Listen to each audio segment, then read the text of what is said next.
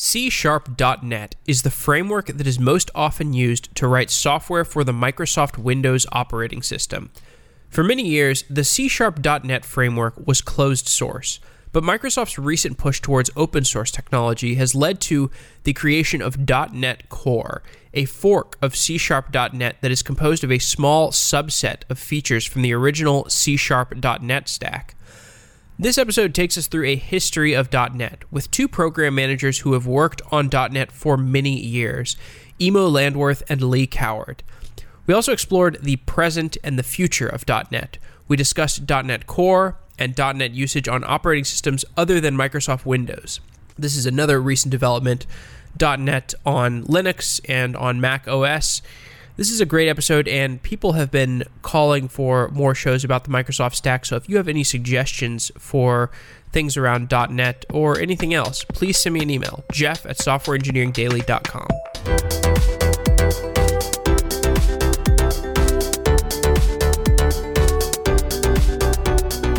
Lee Coward and Immo Landwerth are program managers at Microsoft, where they work on .NET, specifically .NET Core. Lee and Immo, welcome to Software Engineering Daily. Thanks for having us, Jeff. Yes, it's great to have you. So I'd like to start our conversation by talking about frameworks in the abstract. Most people programming work with some kind of software framework. What is the purpose of a software framework? Yeah, so the general idea is when you write your app, there's many things that your app has to do, right? You have to read from the file system. You want to maybe have a UI, or you want to talk to a database, or write a web server, or talk to a web server maybe. Do cryptographic things, yes, computer, a SHA-1 checksum maybe. And so all of this, middleware kind of like, or low-level work, you really don't want to write this yourself in assembly language or C or whatever your language is that you're actually programming in.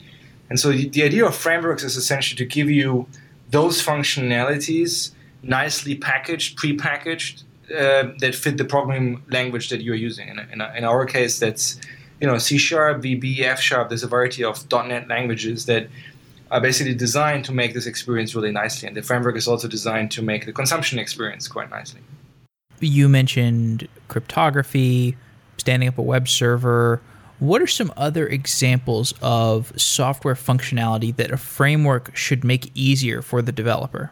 So depending on which world you're talking about, like the .NET framework, which you find in Windows environments, there's a UI graphic elements that are also can be difficult or tedious to implement on your own. And from our perspective, we have the WPF for Windows applications. There's also WinForms and some other things that get utilized. So these are some other areas, as Immo mentioned, that you don't necessarily want to tackle them yourselves. It's pretty tedious stuff and notoriously difficult to get right, as we keep finding out. And so these are other areas that are pretty big that you're going to find in frameworks. Any kind of internet communications, kind of common stuff that everybody really wants to do and utilize. There's also other areas like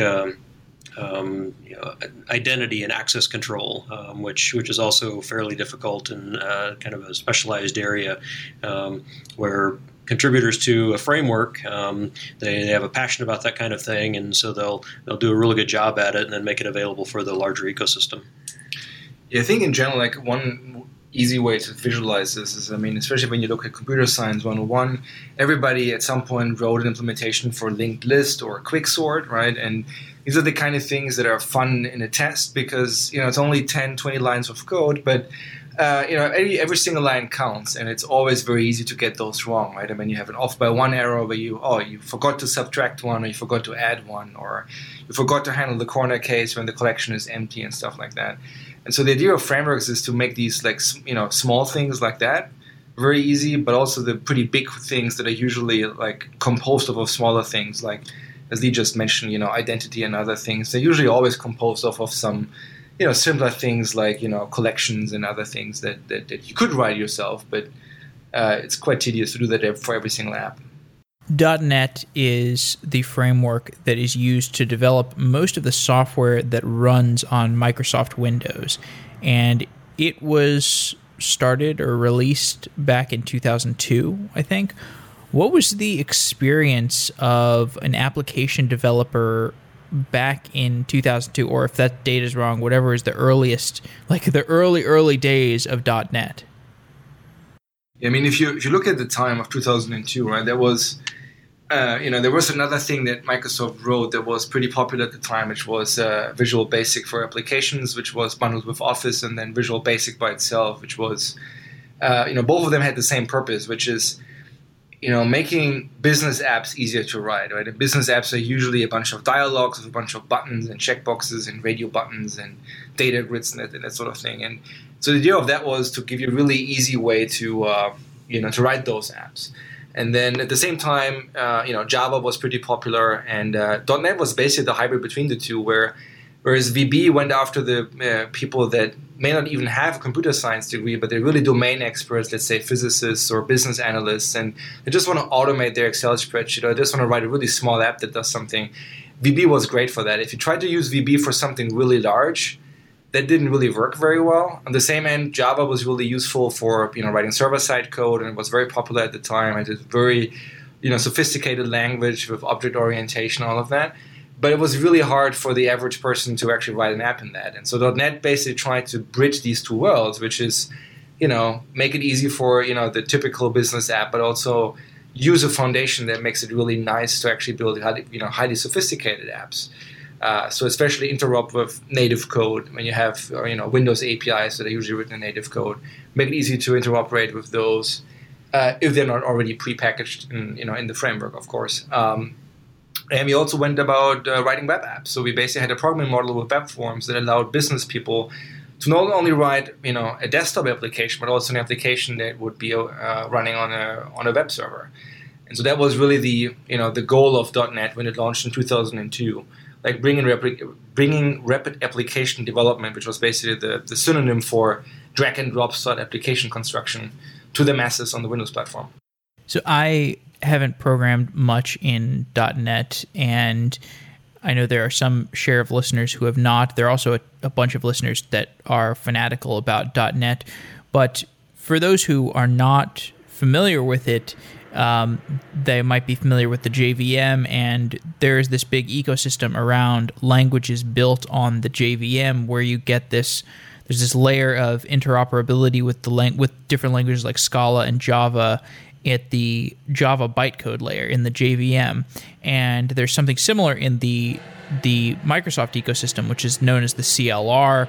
.NET uses this virtual machine runtime known as the CLR, and so you mentioned Visual Basic and C#, two languages that both run on the CLR. Did those languages originally compile down to a bytecode that was compatible with each other, or was that a decision that was made to unify them later on?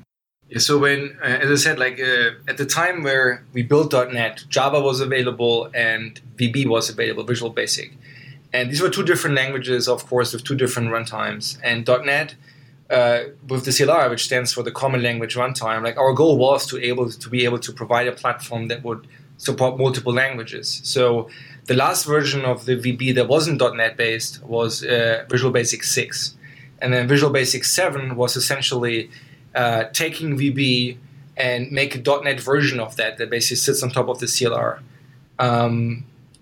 The interesting thing here was that you could do something that was really interesting. You could write parts of your app in C# and you could write parts of your app in Visual Basic, and they could talk to each other. So one of the demos we did very early in 2002 was you would write one class in Visual Basic, and then you would create another project that was using C#, and it was able to derive from that time. And that was pretty novel at the time where .NET launched. But yeah, so in that sense, .NET was always built on the premise of making multiple languages work on top of a common bytecode infrastructure, essentially. What are the languages that can be used within the CLR ecosystem today? Yeah, I guess the most popular ones from our side are, still C# and Visual Basic. F# was, I think, created in, I want to say 2005-ish, which is also pretty popular at the time. It's a dialect of ML, which many people know, or Camel is a different dialect of that. And so F# is basically a functional programming language that runs on top of the CLR. There's multiple community projects out there with their own crazy languages. I mean, if you look at esoteric languages, there's a whole variety of them. There's ranging from the canonical brainfuck to, I think it's called Boo. There's a very similar language. There's a bunch of scripting languages that are actually ported to the CLR. There was Iron Python, Iron Ruby. That was, I think, done in 2008. Somebody did a COBOL, didn't they? Yeah, there's definitely COBOL and Fortran .NET, which are actually commercial offerings, which allow interop with existing Fortran code very easily with the runtime. I think at some point I saw a chart here that says there's about 70 programming languages that we know about that are targeting the CLR. But yeah, it is. I think it's fair to say from our side, there's at least 3 languages that we support, and then there is partners like Intel and I think Fujitsu who do COBOL and Fortran. Is there a lot of development on the CLR on the bytecode compiler platform and runtime, or is this virtual machine layer a solved problem? Well, there's still quite a lot of work going on in the area.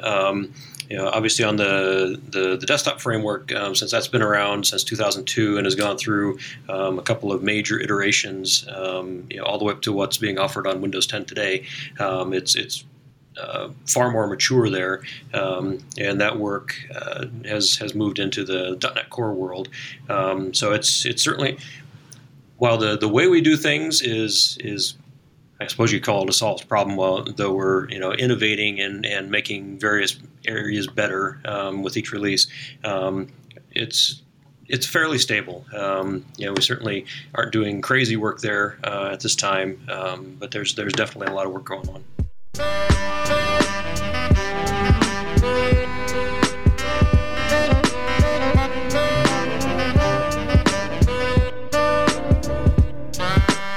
So we've been talking about .NET and the different languages that are in this ecosystem.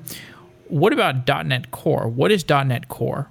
And you can think of .NET Core essentially as, basically a spin-off of the full framework, right? If you look at the TV ecosystem. .NET Framework is the product that is .NET for Windows, right? That was the platform that we created in 2002 for rapid application development. And with .NET Core, it's basically more or less the same idea, but taken into a new direction. So the one major direction we went after was cross-platform. So .NET Framework was designed to work well on Windows, and we never really made any effort to port this to other platforms. And it was Silverlight, but this was slightly different, I guess. But .NET Core was basically designed to be cross-platform all the way down, and also being open source from the get-go. And so we basically have a smaller subset of the full framework, with the pieces that we think make sense for cross-platform development. So for example, WinForms and WPF, which are both the UI stacks that we have in the .NET framework, they're Windows only, so they're not part of .NET Core. So with .NET Core right now, the application model we are going after is on the server with ASP.NET as the web technology that basically emits HTML on the server, as well as web services, obviously, that just return JSON. And then on the client side, we have UWP, which is a Windows technology that is designed for touch-based applications that can run on a phone, on the Xbox, or on a desktop computer. And they're slightly different in implementation because we talked about bytecode and we talked about the CLR being a virtual execution environment.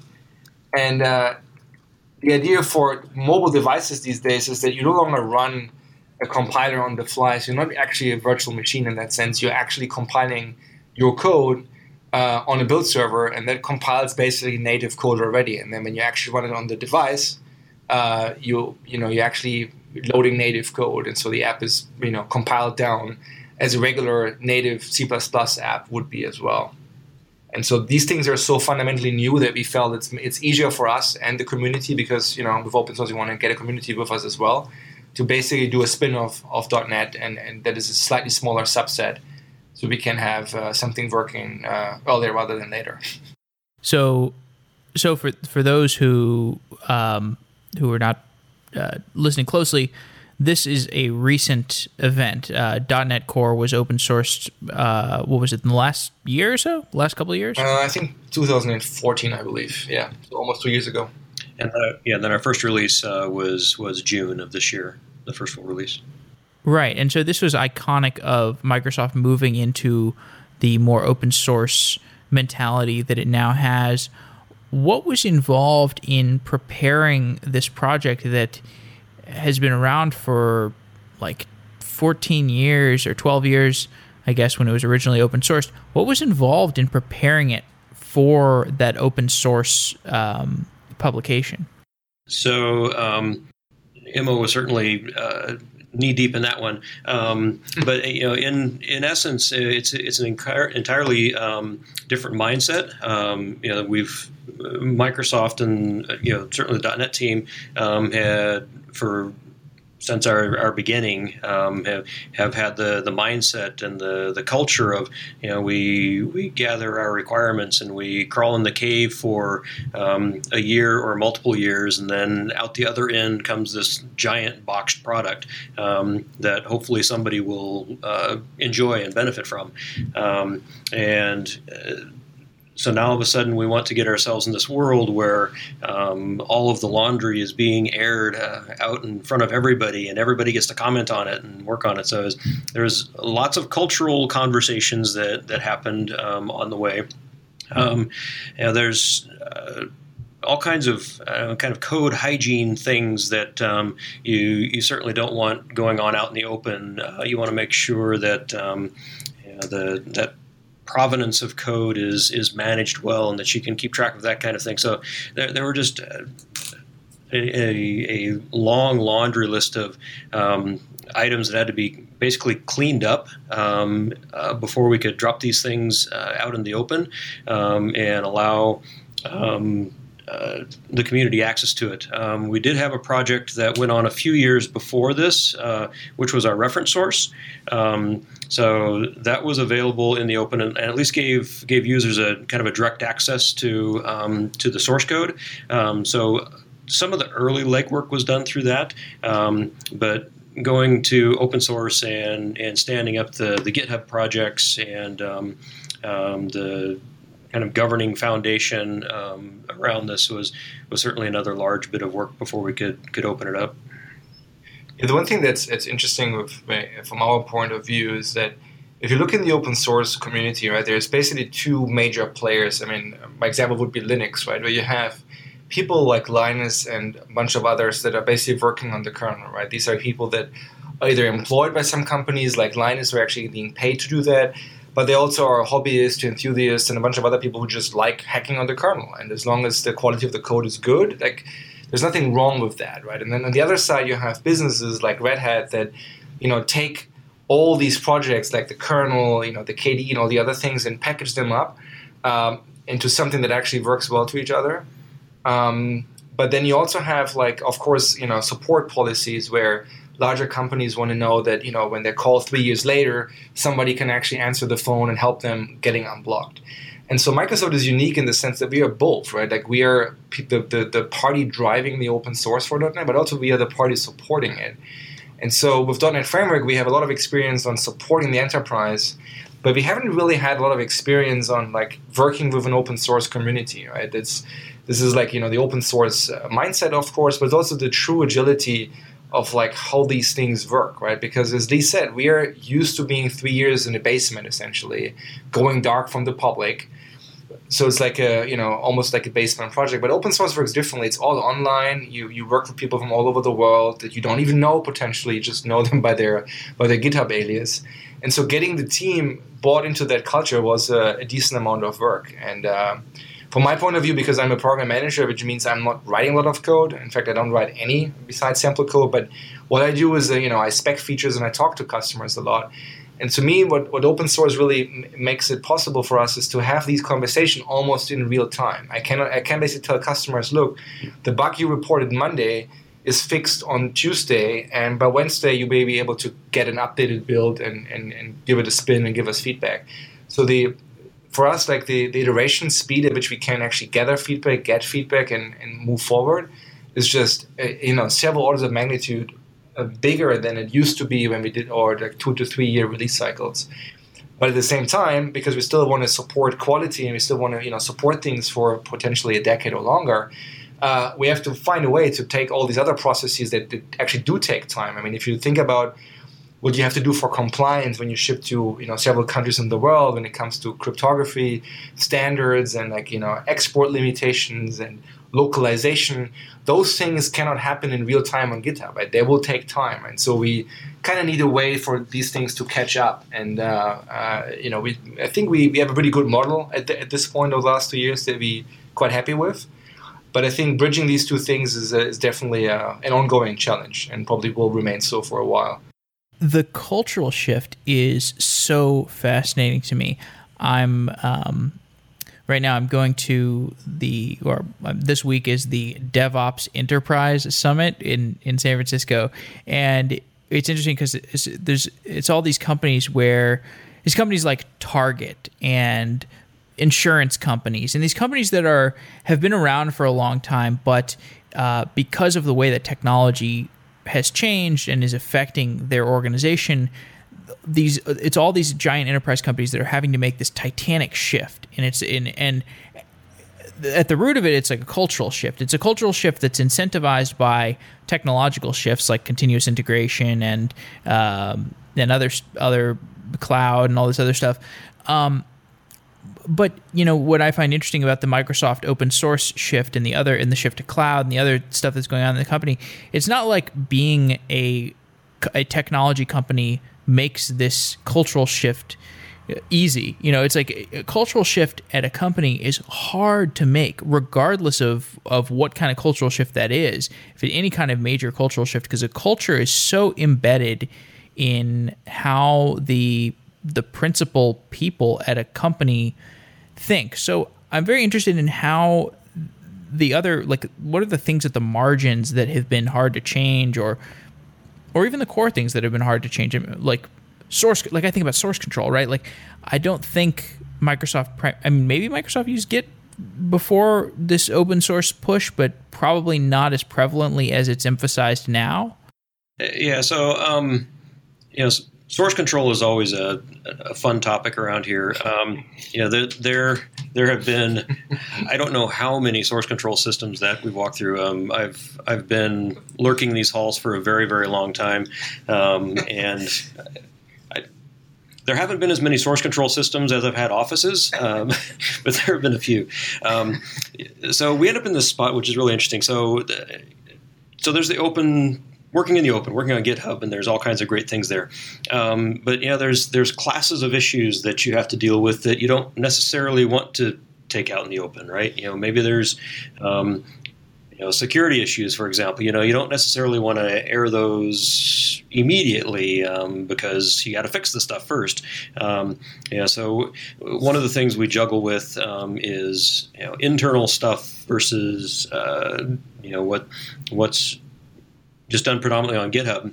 And what's really interesting about the culture that we were just talking about is, there was all this work and conversation. We want to go open source. We're going to do all of our work in the open. We're going to use this whole new set of tools on GitHub and the interactions that you have to learn. You're just your daily workflow. I'm a dev and I'm doing all my work all day long. And by the way, we're going to pick you up from where you currently work today in Visual Studio or whatever you worked with for the last year. We're going to shift everything over to GitHub. And that has been so wildly successful within our team, especially, that whenever I'm talking to various team members, like, okay, here's this thing that we have to do back in the old world. It's really funny because I think there's more of a reaction about going back to where they used to than getting them to move forward into GitHub today.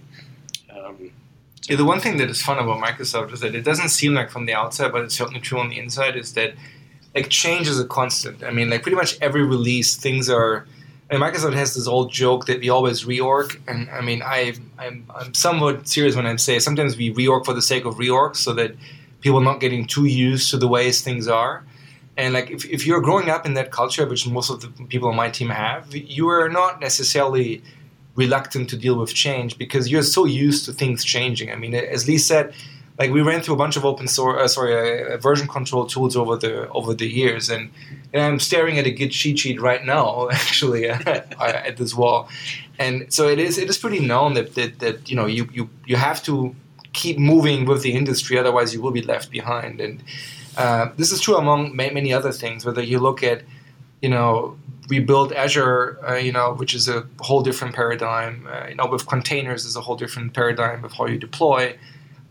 You know, and GitHub and open source are clearly also other you know, things that are different. But at the core, like you're still writing code, right? You still deal with people that can write code, and so the day-to-day job, the mechanics change. But you know, if you were the dev that owns the garbage collector, or you're the dev that writes the JIT compiler, I mean, your expertise is still your expertise, right? These things are not, you know, they don't change that much. I mean, what does change is the tools you use to get your job done, and to a certain extent also the culture in which you work, right? I mean, at Microsoft we have this huge push now for, you know, team rooms where instead of being like in your own office, you're actually sitting together with the people that, you know, you co-develop the, you know, the product with, and so you have more face time with your coworkers, and so more social space as well. To make social like an actual part of the day-to-day job is a huge thing there. And I think that, you know, as I said, I believe we are like pretty aggressive with those changes. I mean, if you consider that we open sourced, pretty much at the time, like I think a few months earlier, we more or less switched the whole team to Git.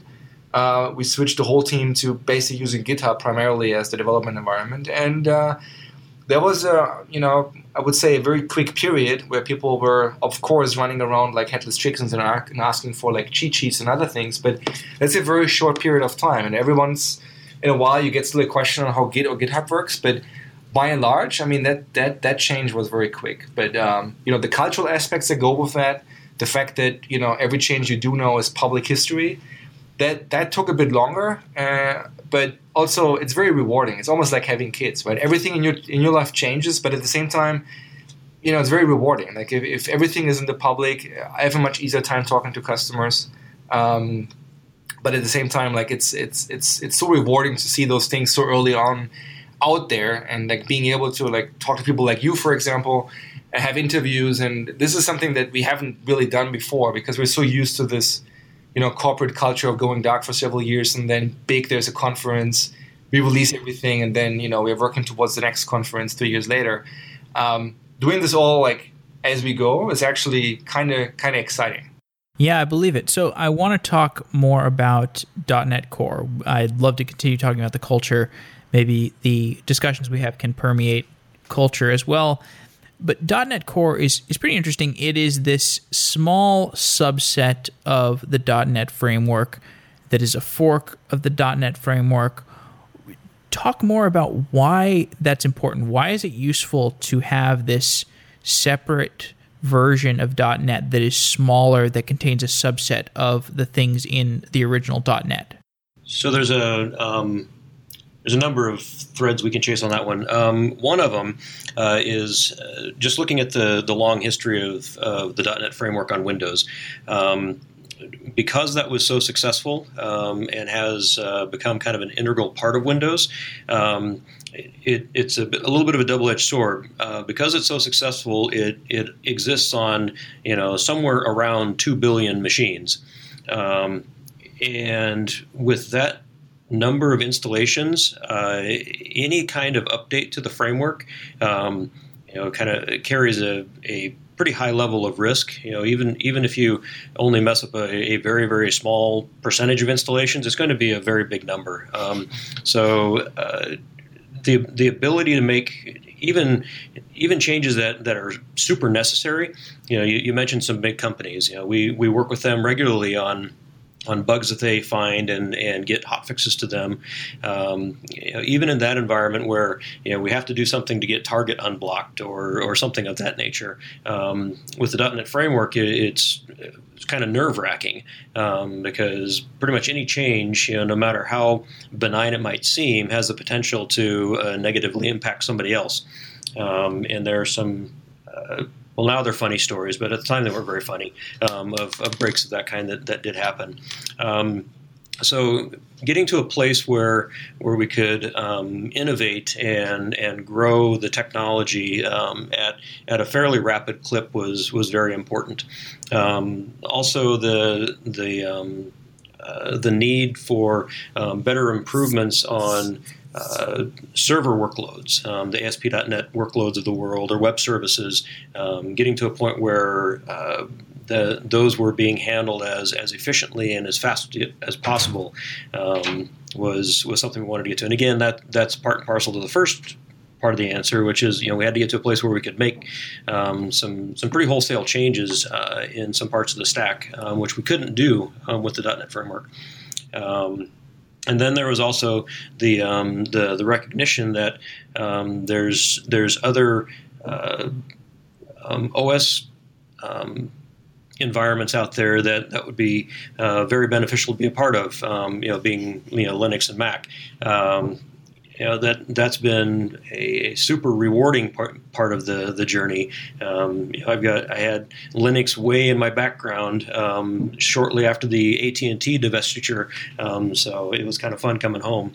And it's been a lot of fun seeing the devs dig into that environment as well, and learning this OS has been around since the mid to late 60s, and lots of stuff has been done for really, really good reasons, and bringing that across to other platforms, it's making our Windows code better, and it's just lots of interesting things are happening because of that. Other things, Immo? Yeah, I think to a large extent it's also just an engineering reality that when you really want to move the product somewhere where it's not today, the problem space is much, much more tractable when you make it smaller, right? I mean, as I said before, if you look at the .NET framework, to give you some idea, there's 250,000 APIs in that thing. So that's not small. It's actually, given that it was, at the time, the open source, like 13 years old, we basically, or actually older than that, probably more like 15 years old, there's a decent amount of work that went into that, right? And it's multi-million lines of code. So if you open source on day one, all these multi-million lines of code, you also have to move this thing around on day one, right? When most of our infrastructure isn't ready for cross-platform, right? Because when we open source, we had a very small subsection actually working, and then we worked in the open on GitHub towards actually having a public release.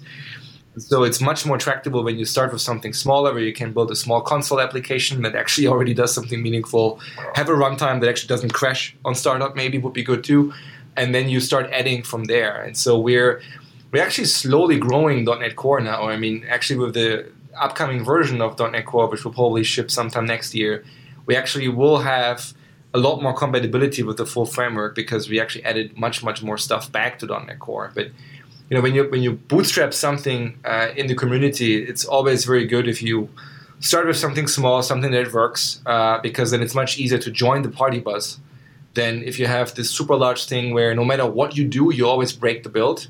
It's not very rewarding for people. And there were also net new scenarios we went after. So you took .NET, you stripped away all these things that you maybe were less necessary, or you just wanted to shrink the footprint, and you got to .NET Core, and now you can grow .NET Core outward. But in that process of shrinking what .NET is, how were you thinking about the people who have been on .NET for a long time? Is the long-term vision to give everybody a smooth path to moving from .NET to .NET Core, or do you see these as totally disjoint paths that companies or individual developers will follow? Well, we always had multiple different, we call them SKUs or flavors of .NET as I refer to them. I mean, when we started .NET Framework, pretty much in the same year, we also had a version of .NET that was designed for the mobile devices of the early 2000s, right, which had 8 megs of RAM or something insane like that. So we called this Compact Framework, and then later on we had Silverlight, and then there were many other flavors that followed. So there always were multiple editions or flavors of .NET. And code sharing between them historically have been quite challenging because they were not necessarily designed for code sharing, because quite frankly we didn't think of this as being a major scenario, which may sound stupid with the knowledge that we have today, but at the time that was not a business goal. But today we actually really highly care about being able to share code very easily between the different flavors of .NET.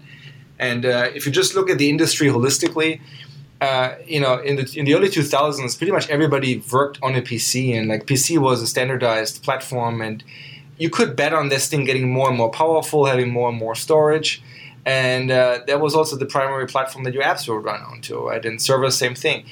Now with mobile devices and servers and the cloud, the variety of devices is actually much larger than it used to be in the early 2000s.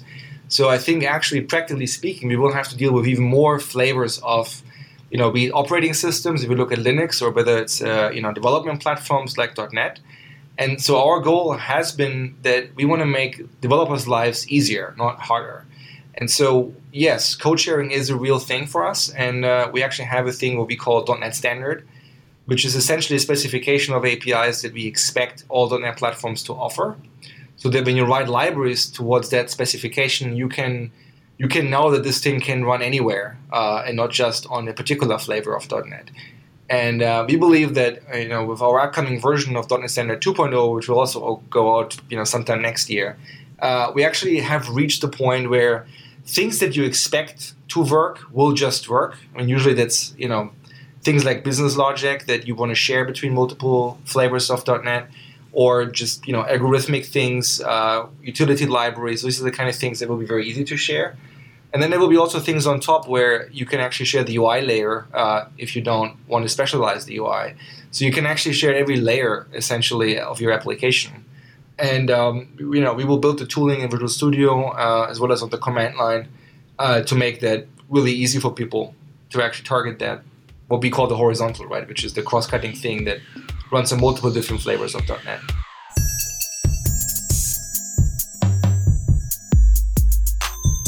The initial announcement of .NET Core described it as cloud optimized, and that could mean any number of things. But what is the reflection of Microsoft's push towards cloud, towards Azure? What is the reflection of that in the selection of things that you chose for .NET Core? So, as Immo was describing, coming up with the smaller set of things that we can bootstrap for the initial offering.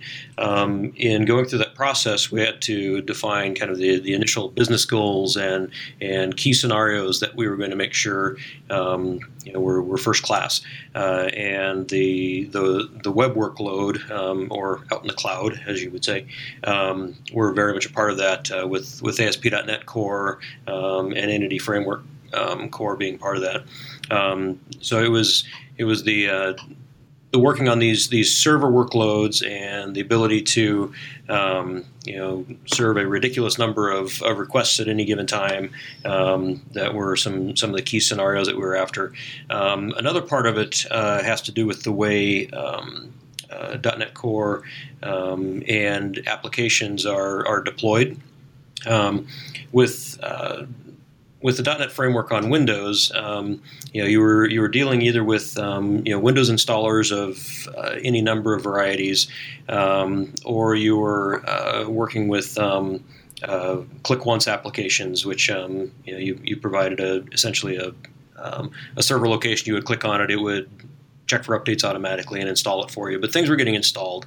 Registries, entries were being created. All kinds of things were done to your machine during the install process, which made acquiring an application pretty heavyweight. Enterprises had to deal with a lot of different things to get these things to deliver to machines. Optimized for the cloud, one of the things that it allows you implies is that we can easily move these things around. And .NET Core, almost regardless of where you're putting this thing, that there's no registry entries that are created because there is no such thing on other OSs. It's a Windows concept, and so moving things around is really as simple as X copying it from one place to another, and as long as you carry all the important things along with it, things are just going to work. So it's the size and it's the agility of the application acquisition experience and the performance that we're after. That's a part of it. And we're still like pushing the envelope on that. I think we, as Lee just said, we just shipped .NET Core 1.1, which is a small update to it. Or we are about to, I think. No, actually, we shipped it already. We shipped it already, right? With Connect. Connect. So it's like pretty much about 10 days. So we're still like pretty much getting into the we have something that works, it's robust, and it's used for production, but it's more or less we took from full frame what we already have for the base layer, like especially the runtime and other pieces, and then the major thing on .NET Core 1.0 and 1.1 that's already there is we have a brand new web stack on top of that was written more or less from scratch with the learnings that the web team has done over the last 10 years, over the next years, it will also like optimize more the base layers. I mean, if you look at our runtime, if you look at the way we actually deploy, there are still many things we can optimize, as Lee said, like for size in particular. If you look at modern cloud deployments, you pretty much always talk about containers at some point, and Docker in particular. And, size matters. I mean, there is like Linux distros that are like 4 megabytes. If your app is like, 600 megabytes because it brings in, the world, well, then, you're pretty much loading that container like by 3 orders of magnitude. And, from our point of view, like there's many things we can do, and we already have plans to actually tackle that area. But there's also like other things, like, if you look at just the sheer throughput of your server, I mean, we can be smarter about, how can we, cache certain things? How can we do buffer pooling? Can we improve the GC to deal with memory in a more efficient way? And there's actually, none of what I'm telling you right now is a super state secret. In fact, when you're on GitHub and you look in the right repository, it says actual work that happens between us, as well as people from the community. I mean, there's one guy in particular, he works for a company that does gaming in the cloud. And he pretty much submits fixes for all the layers, whether it's GGC, whether it's threading and thread synchronization, or just library function that he wishes would be there. And we're working with those kind of people on the vNext of the product, and do actually something that is a bit more novel than what we have done so far with .NET Core. Because as I said, it's mostly bringing up existing stuff on cross-plat, and now we're actually putting it to the next level, which is now let's make the thing even better than where we are today. Yeah, you mentioned Docker, and in relation to stripping out the things that you don't necessarily need and down to something smaller. And it also reminds me of some shows that I've done about unikernels, which are these kernels that it allows you to run Linux with a much smaller footprint. For example, in the cloud, you don't need a USB driver, right? And like many of the distributions of Linux on the cloud have a virtual driver for USB port, which doesn't make any sense because it's a virtual machine. Even if it had a USB port, you'd have to send a piece of mail containing a USB key to Amazon and have them plug it into your server that's sitting in a data center somewhere. So it doesn't make sense for there to be a USB driver on a cloud instance. And similarly, I'm sure there are lots of software libraries that you can take out of .NET that don't make much sense when you don't have access to the machine. These are the kind of things, I mean, like the one example I want to bring up is like, the easiest thing is you can just leave out files. But then when you actually look closer, like you really want something like a C++ style linker, right? That can basically what we call tree shaking your program, which is, finding stuff that is unreachable and just stripping that out. If you do it with tooling, the nice thing is the developer doesn't necessarily have to be aware of the things. You can just say you build your app the way you want it to, and then the things you don't happen to use, well, we just don't happen to deploy for you because you don't need them, right? And so it's pay for play, as we call it, because you can use anything we have, all the things we have, but chances are a given app will never use everything. and then we can basically create optimized deployments that really cater to a particular app rather than having to let people deal with having multiple distributions and having to pick the right things out of them all the time, which is actually quite hard.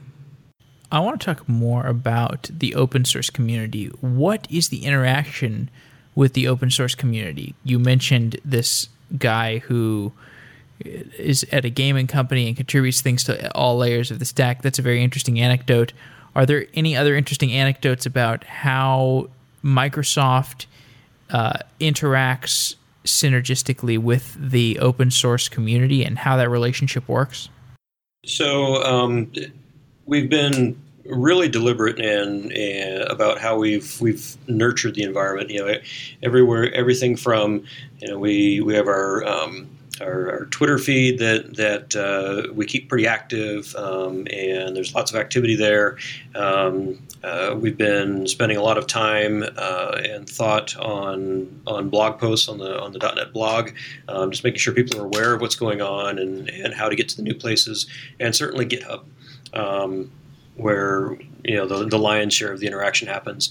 We also have many people that are involved in community events, whether it's user groups or whatever it happens to be. There's lots of that going on. This week, we have our MVP gathering here, which is something that's been going on for quite a long time, but now it's much more vibrant because these MVPs, rather than being connected to some super secret email list, can now interact with us in the open, as well as having some other insider things that they're involved in. So there's all these different facets and avenues that we're approaching the community in, and the community is approaching us. Immo mentioned the one person that's contributing from the gaming perspective, but we have other users like that. I don't know the exact numbers, but if you see, Scott Hunter has a presentation and Scott Hanselman does as well, where they show off the external contributor growth over the last 2 years since we started this, and it's your typical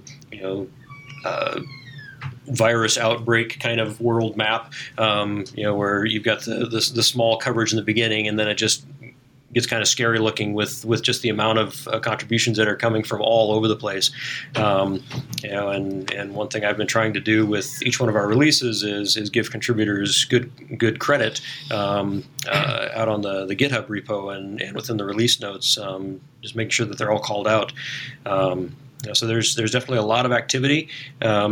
And a lot of it gets tied in with specific products. There's the gaming application that was just mentioned. He's got kind of a very specific thing that he wants to do. He's standing up games in the cloud. So there's some very unique and specialized scenarios that he cares about. There's some performance stuff that he certainly cares about that we may not cover in our performance lab, but now we do, because he's given us the pull requests and the things that he cares about, and so we move that throughout the code. And there's others. There's certainly other areas that are kind of the same way, where there's specialized scenarios that the contributors, it's stuff that's within their wheelhouse, that they're really passionate about, that we may not work on as a mainline scenario, but because they are excited about it and they engage with us, and our developers are out in their areas daily, that they'll work with them and they'll come up with the pull requests and they'll end up a part of the next product. The anecdote that I always tell people is, I work on the class library side, so I'm not working on the runtime, and I was a customer for a very long time, and I have a lot of experience of talking to customers, and the runtime was always the scary thing. So I felt when we open source, we will surely get a lot of attention from the community on the class library side, meaning a lot of pull requests, and because it's easy to have an opinion, it's easy to do a fix, and I expected that to be somewhat of a hot topic. I quite frankly did not expect the runtime to have a super strong community from the get-go, because it's very specialized code, it's very hard code. It's basically, you have to be good at writing native code, but for .NET, so that's a somewhat smaller audience. And I was proven wrong very quickly. I mean, we open sourced on a Tuesday, and on Thursday, we got our first pull request where somebody did the initial porting work to bring up our runtime on the Mac. And turns out that guy was not new to this whole thing. He never worked for Microsoft, but he was a long-time contributor of Mono, which is a pretty well-known open source version of .NET, which we never worked with because they were essentially open source version. On our side, it wasn't aligned with the business. And now actually with us open sourcing, we finally got the alignment that we needed in order to incorporate that community better. And in fact, the company that started still funds Mono because they went after iOS and Android for mobile devices, we acquired a few months ago. But we had a very long-running relationship with their community. And their community is still much bigger than the people that are just working for us right now. But it's amazing to see like this convergence of like forces once you actually give people incentives. And I mean, to me, if you're an open source contributor, like your incentive is you can keep your own code or you can contribute it. But the nice thing is, as Lee said, if there's scenarios that you care about but that we don't care about, you can make us care about it by just adding the code to the product. And but you can always because you have very liberal licensing for our code, you can just take the code essentially and like build your own product on top of that and sell that if you wanted to. And so like the incentive for the community is pretty strong to just make .NET the best possible platform because it's essentially an open and free platform for everybody to use. And we are kind of like the probably the strongest funded party in terms of financial backing by a large company. But we already work with many other companies. I mean, a good one is Unity, which is a company that does game engines on top of .NET. There's other companies that actually do stuff that they want to basically repackage .NET and sell that we are working with. And so there is already an ecosystem that is pretty big and synergetic right from the get-go. And I'm actually amazed how quickly that happened. But on the other hand, it's not too surprising if you consider that .NET was always very attractive. And I guess the biggest thing that held it back over the years was the fact that it was basically Windows only and not open source. And both of these hurdles are now removed. And I guess the floodgates are now open on both sides. Definitely. So as we begin to wrap up, you are both program managers at Microsoft. And the role of program manager, project manager, this role is... It's very interesting to me, and we have not done a lot of shows on Software Engineering Daily about program management or project management. And you work on a very unique project. There's diplomacy to be had both within Microsoft and within the open source community. So what is it like being a program manager for the .NET project? So imagine standing in the middle of a tornado. No, that's not right. No, it's been... one of the things that I was really reminded of was just how hard it is to make a 1.0 product. It had been a long time since I'd done that, and so just in general, that was a good reminder. This is certainly an exciting thing. We're doing a lot of new things, especially around the different operating systems, and for me, that's one of the places that I've had a lot of fun. Is being able to exercise some long dormant muscles within Linux and helping to the team around me to kind of come along and see the value and just kind of buy into it. So that's been certainly interesting. For my role, I spend most of my time thinking about how we release these things. Immo's more on the design side of the fence.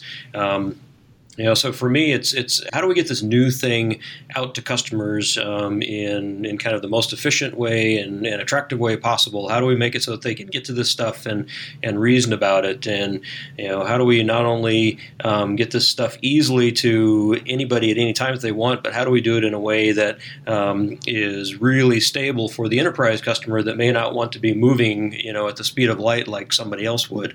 And how do the support policies and all of the follow-on bits of policy have to work. If there's some kind of update that we have to get. If there's a security problem, how does that happen on all the machines and all the different places where this application might be? So from my perspective, these are the kind of problems that I juggle, and when there's an engineering solution involved, that's where I engage with our developers to help design that thing and make sure that it works well for customers. I mean, if you're confused by the term program manager, like that's normal. But I think the interesting thing is really, like, if you think about the roles that are involved in the software product, right? Like, you basically have developers that write code, and you may have testers that actually test it, or now the trend is to say that developers write their own unit tests, and then you have specialized disciplines that deal with writing code that make sure the infrastructure is exercised, which is, the whole DevOps thing. But then you still have people that have to do all the other stuff that doesn't involve writing any code or exercising code, right? Which is ranging from project management over release management up until, planning, custom requirements gathering, and, just making sure the right things are happening. And so Lee and I are both more or less opposite ends of the spectrum. Like, I'm more actually involved with the design of the product, like the iteration, like making sure that we have the right custom requirements, that we build the product that customers actually want. But then there's also the other side, which is, okay, now we have this awesome thing, but how can we deploy this? Like, can we even deploy it? Can we legally deploy it? Like, is it actually plugged into the right processes? Can we actually service the code? Like, what happens if there's a bug fix? Do we have a mechanism to actually fix that code? I mean, those are usually things that people don't necessarily think about when they actually write code for the first time. I mean, it turns out versioning is always solved in V1, but then it's really, not solved. And then you have to first roll out a fix and realize that it doesn't work. And so, like, there's a pretty strong discipline at Microsoft that basically covers that. And the job descriptions are pretty unique per team, I guess. Like, in my case, given that I work on a team that owns a development platform, my customers are essentially developers. So if you look at me and a regular developer on my team, you probably don't find a super strong difference, because we both deal with building the product, except that I do it by building PowerPoints and writing emails and talking to people, and the devs does it by writing code. Versus if you look at Office, for example, it's very easy to understand what the program manager does, right? Because they talk to the people that use, let's say, Word. They have to understand, what are your workflows when you're using Word? So what kind of features and requirements would these people need? And so usually you will not find somebody in the Office team who does, UI design that will be able to write code. But in my case, because my customers are developers, of course I can write code, and I do that quite a bit, actually. It's just that it's not shipping code. Versus Lee is more on the process side of the house, which is very important, and depending on where you ship and how you ship, potentially very differently defined. Well, Lee and Immo, thanks for coming on the show. It's been great talking to you. I am following the .NET project closely, and I hope that the listeners who have been requesting a show about .NET Core are somewhat satisfied with this episode. So thanks again to you both. Thank you, Jeff. Thanks a ton for having us.